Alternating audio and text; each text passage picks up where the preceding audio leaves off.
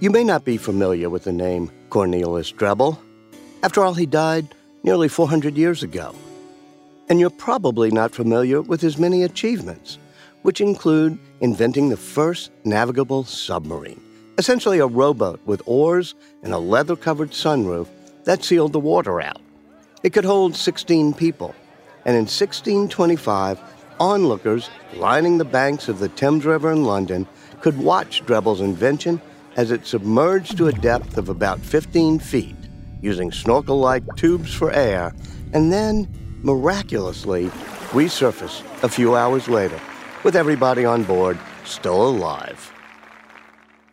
But as impressive as that was, it's another one of Drebbel's inventions that really earns him the title of trailblazer.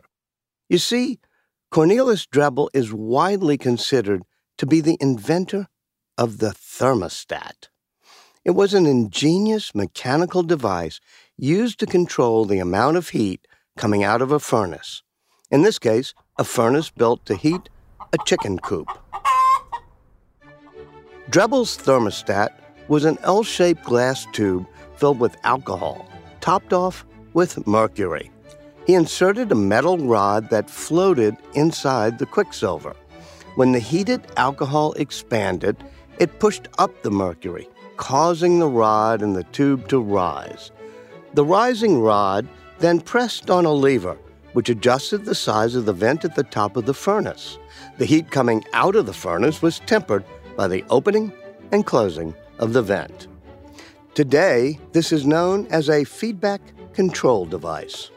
A sensor detects changes in the output of a system and then modifies the input to bring the system back to its original state. Think about how the float valve works in your toilet, and you'll get the general idea. And here's why this matters, and why Cornelius Drebbel is truly a trailblazer. What he created was perhaps the earliest example of a mechanical device that could function on its own without human intervention. It turned control over the temperature in that chicken coop over to a machine. If we were to apply 21st century vocabulary to a 17th century invention, it could be argued that what Cornelius Drebbel created was in fact the world's first smart machine. Today, it's impossible to imagine our homes without thermostats to keep us warm in the winter and cool in the summer.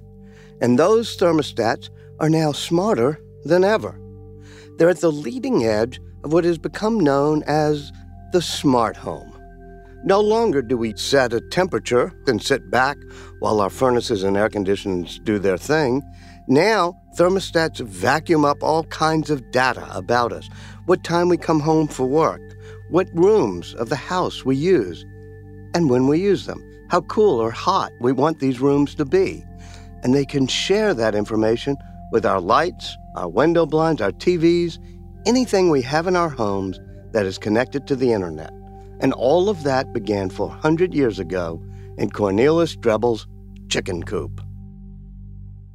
I'm Walter Isaacson, and you're listening to Trailblazers, an original podcast from Dell Technologies.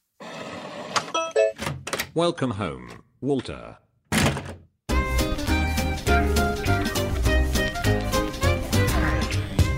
The most modern, the most automatic, hundreds of these little robots are doing more things for us than we realize. Creating new and more comfortable homes.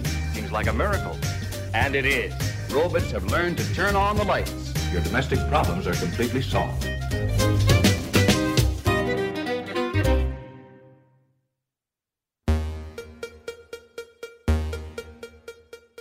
People have been captivated by the idea of a smart home long before the internet came along to turn the idea into a reality, and long before the phrase entered our daily vocabulary. For most of the 20th century, we thought of a smart home as a highly automated house, one where technology could mitigate the drudgery of everyday domestic life. This was the sort of home envisioned by science fiction writer Ray Bradbury in his short story, There Will Come Soft Rains. It was published in 1950, as part of his classic collection, The Martian Chronicles. Set in the year 1985, Bradbury introduced readers to a computer-controlled house that could cook, clean, and satisfy virtually every need that an American family of the time could possibly have. But even while Bradbury was envisioning the future in fiction, an eccentric mechanical whiz in Jackson, Michigan, was creating a real-world version of that home. It was probably the first wall-to-wall automated house that was actually designed to be lived in. His name was Emil Matthias. As a young boy, he tinkered with ideas to make home life easier and more interesting. One of his projects was a wind-powered coffee grinder. That coffee grinder, and many other innovations, eventually came together in a home that he called Push Button Manor that was featured in a 1950 edition of Popular Mechanics magazine. It was a house that combined some wildly impractical ideas with some ideas that today are considered to be commonplace. There was a button to open and close the windows and drapes, clocks that could turn radios on and off at specific times, an electrical system that could check whether doors were locked, and a security system that included a microphone that could pick up sounds in the garage and transmit them into the bedroom through a series of pipes. He even constructed one of the first home elevators. With Push Button Manor, Emil Matthias created a vision for how automation could lead us to interact differently with our environment, the rooms and furniture and appliances in our homes, and how by changing that, he could fundamentally change our everyday lives. There were several other experimental homes of the future throughout the 1950s. Many of them were built by big companies to show off technology they happened to be developing. In 1957, Monsanto built an all-plastic House of the Future at Disneyland. Among the many innovations, there was a kitchen sink that could be raised and lowered to conform to the height of the person using it. Nearly 500,000 people visited the House of the Future in the first 6 weeks after it opened. But the next big innovation in the home would not come from developing more automated labor-saving devices. It would come from an idea even more radical, bringing the computer into the home. And the trailblazer in this case was not a big corporation like Monsanto, but a tinkerer who, like Emil Matthias and even Cornelius Drebbel, had an idea and wanted to see how far he could take it. My name is James F. Sutherland, commonly called Jim Sutherland, for 84 years, and I've enjoyed being an innovator in a lot of projects.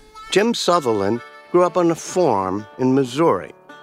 At the age of 15, he took it upon himself to try to convince farmers in the area about the wonders of electricity. So he built a model farm 5 feet square with houses, barns, and chicken coops, and took it around to local farmers to demonstrate how electricity would make their lives easier. He studied electrical engineering in university, joined the Army, where he worked as a meteorologist during World War II, and eventually got a job with Westinghouse in Pittsburgh. The year was 1965. I'd been on a group that designed the first Westinghouse industrial control computer for controlling a power generator, steam turbine, and it never worked properly, so it was returned to our research labs, and all the parts were just laying out on the floor, including the $40,000 core memory system. That was the most expensive part of the computers in those days, and if you didn't have a core memory or a memory system, you're in trouble. So they were throwing these parts away, and I said, I'd like to take these on loan to my home and see if I could build a computer from them. And sure enough, I got them on a property pass, and about 6 months later, I designed the computer, and another 6 months it was built. Then I started programming it, and that took years and years and years. Jim Sutherland knew all about what computers could do at his workplace, but he had no real idea what it could do in his house. At the time, nobody had really thought much about bringing a computer into the home. Computers were too big and too costly. Jim turned to his wife, Ruth, for inspiration. My wife was a home economist. She had some ideas of what a computer could do to make her job easier. And we weren't very good at predicting what the computers would do in the home, but we tried. And we came up with about 11 different applications that the computer performed at our home, and we had fun. It was another member of our family, and we had 3 children, and the computer was just an extra member of the family. Jim called his new family member the Echo 4. It was about 6 feet wide and 6 feet tall and about 18 inches deep. It took up an entire wall of the Sutherland's basement family room. Jim and Ruth set out to figure out what to do with it. The first place they looked was their thermostat. Since the computer knew what time it was, what day of the month, and what year it was, we knew that it could schedule the selection of a daytime or a nighttime thermostat to control the temperature in the home. And so we saved some money on the furnace bills by setting the temperature back at night. The Echo 4 could turn itself on and off to save power. It had a primitive word processor. It could act like a TV remote at a time when no one had remotes in their homes. It could play a game or two, and it could even provide some home entertainment. The computer could generate musical notes. I had a program that controlled the size of a loop, that every time it would go around the loop, it would send a pulse out to a speaker. And if you controlled the length of that loop, you could make any frequency tone. And so we wrote programs that created Christmas carols that played Silent Night on the odd hours and O Come All Ye Faithful on the even hours, when the computer turned itself on all night long down in the basement. One of the most remarkable things about Jim Sutherland's accomplishment was that he did it all on his own. His employer, Westinghouse, was happy to provide him with the parts he needed. After all, they had no use for them. But neither his bosses nor his co-workers had any interest in what he was trying to do with all those parts. Unlike Jim, Westinghouse couldn't see a future where just about everything we do around the house could be connected to a computer. Entirely on his own steam, Jim Sutherland was able to accomplish something truly amazing, something that had the potential to change the way we lived our lives. I think a trailblazer or a pioneer is someone who goes out and does something that doesn't have a clear solution to it, and does the best they can to survive in the environment that they're in. And I guess I did my best to survive in a very hostile environment of trying to get things to work in the home. It's a lot easier nowadays when you can buy carrier-controlled devices and put things together with off-the-shelf parts. But I didn't have off-the-shelf parts in those days.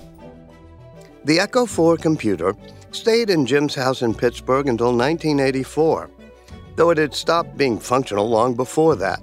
Now it lives at a new home, at the Computer History Museum in Mountain View, California. Jim Sutherland wasn't the only one taking computers out of the office and bringing them into the home in the 1960s.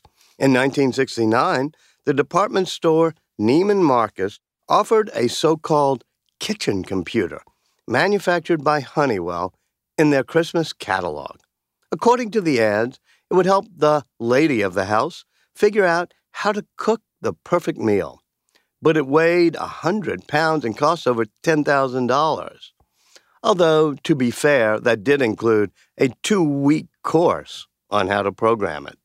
Not surprisingly, none of those kitchen computers were actually sold. But perhaps the most important step in the evolution of the smart home in the 1960s was not any of the early attempts at home computing, but a television show. The Jetsons, which debuted in 1962, was produced by Hanna-Barbera, the same company that brought America the Flintstones. And while the Flintstones was set in a highly imaginary prehistoric past, the Jetsons provided a peek into the technological wonders of 2062. The Jetson family, George, his boy Elroy, daughter Judy, and wife Jane, lived in a home with a robotic maid named Rosie, screens in every room to allow for nonstop video teleconferencing, and a computer in the kitchen that cooked all their meals. Looking back on the Jetsons over half a century later, a great deal of the technology featured in their home of the future is already here. Some of it, like the computer chef, is still a work in progress and may never get here. The program only lasted one season, but it serves as a useful guide to mid-20th century futurism. A generation of kids grew up thinking this was what the future would look like. Many of those kids went on to create that future in Silicon Valley and elsewhere. They were driven by the idea that much of what happens in the home is stuff we don't really want to be doing. That's especially true for what has traditionally been considered to be women's work: cooking, cleaning, and just about everything else that happens in the kitchen. All of that could and should be replaced by machines that would put an end to the drudgery of domestic life. Technology would allow us to be as efficient at home as we are in the workplace. That was the idea behind the early efforts at home automation and smart homes, a term first used in 1984 by the American Association of Home Builders. But some believe that there was a fundamental flaw that lay behind many of the early attempts to automate the home and make it more efficient. A mistake that stemmed from the failure of technologists to understand what home life is really about. Richard Harper is a sociologist at the University of Lancaster in England, and he's the editor of the book, The Connected Home, The Future of Domestic Life. It certainly is true that technologies in the home have flourished when they've released people from certain sorts of labours. But what that's meant, though, is not that people do less things in the home. And I think the important motif here is summarising the phrase loves work. You make food for your children not because you have to, but because giving them food lets you show how you love them. If you let some machine do that for you, love's work's lost. And it turns out in home life, doing work is the ultimate measure of how much you love somebody. So labour in home is therefore not the same as labour in the workplace. In the workplace, if you can automate labour, if you can get a machine to do it, all the better, especially if it can be done more cheaply. Because nobody wants to labour in work. One of the reasons why you're paid to go to work is you're forced to do the work that you wouldn't naturally do. But at home, you want to cook for your partner. You want them to feel as if they can come home and be idled, because the one they love loves them so much that they will look after them. So if you're designing technologies for the home, taking away all the labour of home, you have to be careful that if you take all the labour away, you might also take the tools of lovemaking. Today, the people working on smart home technology are less concerned about making our homes more efficient and more focused on making them more connected. But it required several key innovations to make that happen. The first was broadband. By the turn of the century, it was becoming a staple of the American home, and that allowed all kinds of appliances to become connected to the internet. In 1999, Electrolux unveiled its screen fridge. It looked like a regular refrigerator, but had a computer and a touchscreen on the door. You could send emails, order food, plan meals, store recipes, pretty much everything that Honeywell kitchen computer promised to do back in 1969, except this time you could really do it. But the screen fridge and a host of other similar internet-enabled appliances marketed back then struggled to gain consumer acceptance. Refrigerators are expensive and usually last about 10 years or so. If your existing fridge is working fine and you already have a home computer, why pay for a new fridge with technological bells and whistles you don't really need? Smart appliances did not make a smart home. There had to be a value proposition so compelling that consumers would be prepared to ditch their existing products and pay a premium for something new. Enter the smartphone and the cloud. Now, Instead of a series of standalone internet-enabled devices, you could connect virtually everything in your home and control it from the palm of your hand. The smart home had finally arrived. Blake Kozak is an analyst at the consulting firm IHS Markit. The smart home is a kind of a dirty word in the market. It's become widely used and kind of misused in many cases. So smart home, for us here at IHS Markit, we define it as having a home that has a number of devices that can interact. So it's more than just a security device. It's more than just a thermostat. It's devices that can interact between themselves and create scenes. So if a door opens, perhaps the lighting turns on, things along those lines. So it's really a connected home with connected devices rather than independent points. The smart home no longer consisted of a handful of smart devices working independently. The smart home was now the connected home. And to illustrate just how far we've come, let's go back to the very beginning, to the humble thermostat, invented by Cornelius Drebbel 400 years ago. If that was smart technology back then, it's positively brilliant today. Drebbel's great achievement was allowing the thermostat to regulate temperature by itself. But today's smart thermostats also know when your house will be occupied and when it'll be empty. This allows it to preheat or pre-cool the house so that it's at a comfortable temperature when you get home. So normal thermostats are generally in one location in a home. So that temperature on the main floor is often very different than either the basement or the second level or maybe the third level, depending on what kind of home you have. So these thermostats essentially have additional sensors that can be placed throughout the home that create an average. So instead of having to set your main floor thermostat to 70 and just hope that the upstairs or downstairs remains comfortable, you can actually create kind of an average so that there's more kind of comfort and more energy efficiency throughout the home. And of course, those settings can all be adjusted from your phone from anywhere in the world. A smart thermostat is gathering data about you and your home and using predictive artificial intelligence so that it can adjust settings without being told to do so whenever it detects changes in your schedules and lifestyle. The promise of being more comfortable in your home, while at the same time reducing your energy bills by about 15% or more, has made smart thermostats one of the breakout products of the new wave of smart home technology.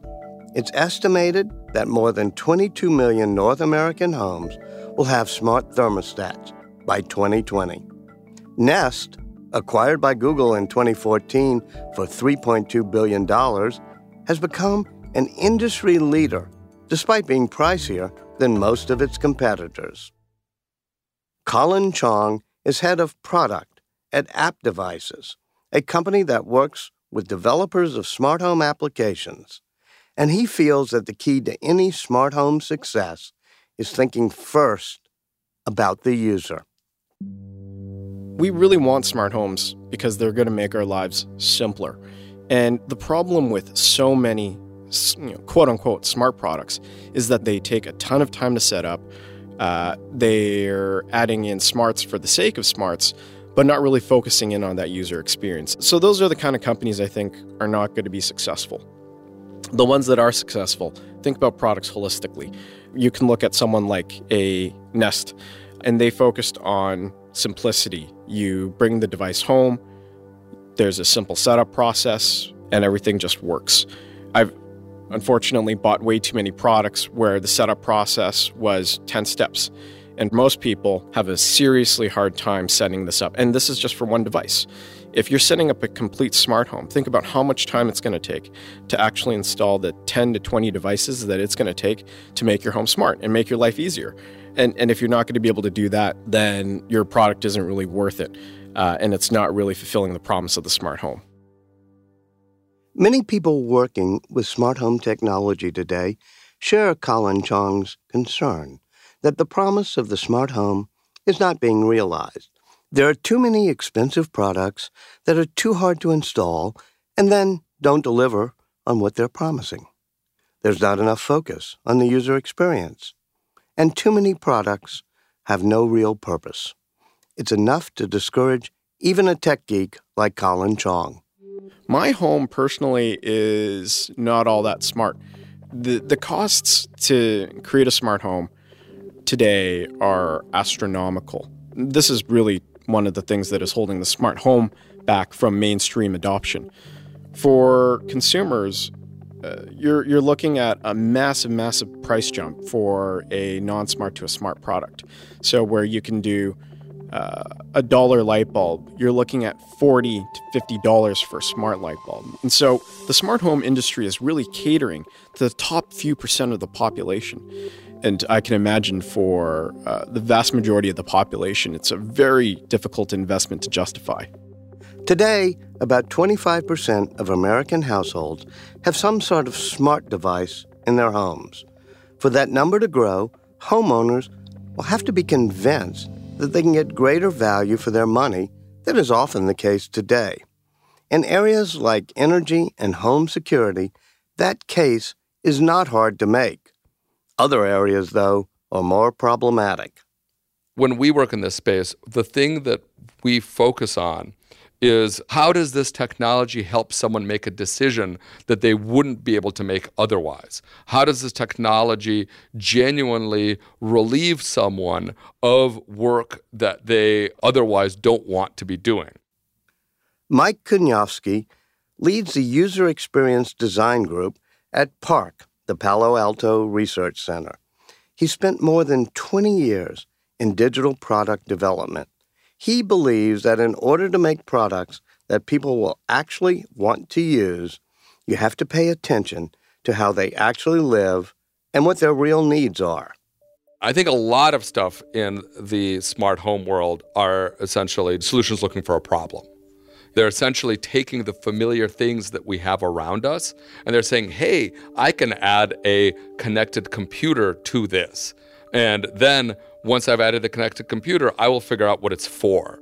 Whereas, in fact, that's kind of the inverse of, I think, how technology should be designed, where you should be looking at what are the problems that people have that really can benefit from technological solutions, and then let's create a technological solution for that. And that solution might be a device, or it might be a service where essentially instead of you having a food preparation robot in your house, what you have is you just have a subscription to a food that you really like that adapts itself to your family's needs every week. And you don't actually have to make a robot. All you have to do is know something about those people. Solutions looking for a problem? How about an app to help you buy eggs? The classic one is this essentially egg crate that can tell you through an app how many eggs you have. You're out there somewhere in the world and you're like, golly, do I have 4 eggs or 2 eggs at home? Should I buy eggs right now? Let me check this app on my phone. But realistically, that's just not a problem that anyone really has. That's just really throwing technology at a situation without really understanding whether anybody really has that egg problem. Smart technology is now well established in areas connected to home comfort, like home thermostats, and to home security, where sophisticated cameras and sensors can make us feel safer both inside and outside, whether we're at home or not. The next and most challenging area for smart home developers is entertainment. Progress on that front has been slower because the question, why do I really need this, has been harder to answer. There's certainly no shortage of interesting and creative things you can do with smart home technology to entertain yourself and your family, especially if you're prepared to pay to replace your light bulbs with smart bulbs. Blake Kozak. So these $50 light bulbs, what they primarily do is they change color. So it's essentially a platform that allows you to connect your lighting to ESPN or the weather. So you could say, right, if weather.com says it's going to rain in the next 15 minutes, change my light color to blue. Or you could say every time my favorite sport team, every time they score a goal, change the light color to this, things like that.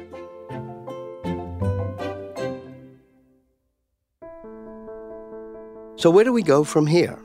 One way of answering that question is to remember how we got to this point. Jim Sutherland was able to develop his pioneering Echo 4 computer because his employer, Westinghouse, saw no commercial potential in what he was doing in his basement, and they let him take home a $40,000 memory system to play with. That was crucial to his success. But equally critical was the fact that his family embraced the computer as one of their own. Jim, his wife, and 3 young children all saw something in that machine for them, whether it was storing recipes, playing games, or making up Christmas songs. Jim believed that if a computer was going to be in his house, it had to serve the people who lived there, not the other way around. And that may be a useful reminder for people developing smart home technology today. That technology succeeds when it meets people's real needs and can bend to the often confusing, idiosyncratic, and inefficient reality of family life. Designing technology that doesn't recognize that isn't very smart at all.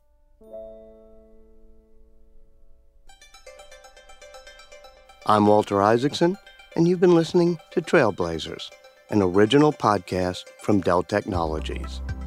Next episode, we'll explore the world of how we communicate with each other, and we'll hear about the surprising story of one of the early adopters of fax technology, Napoleon Bonaparte. And as we launch this second season of Trailblazers, we'd love to hear from you about what you think about the show so far. We have a short survey that we've put up on our website, delltechnologies.com/trailblazers. It only takes a few minutes to complete. If you have the time, we'd really appreciate hearing your thoughts. Again, you can find a link to the survey at our website, delltechnologies.com/trailblazers. Thanks so much for listening.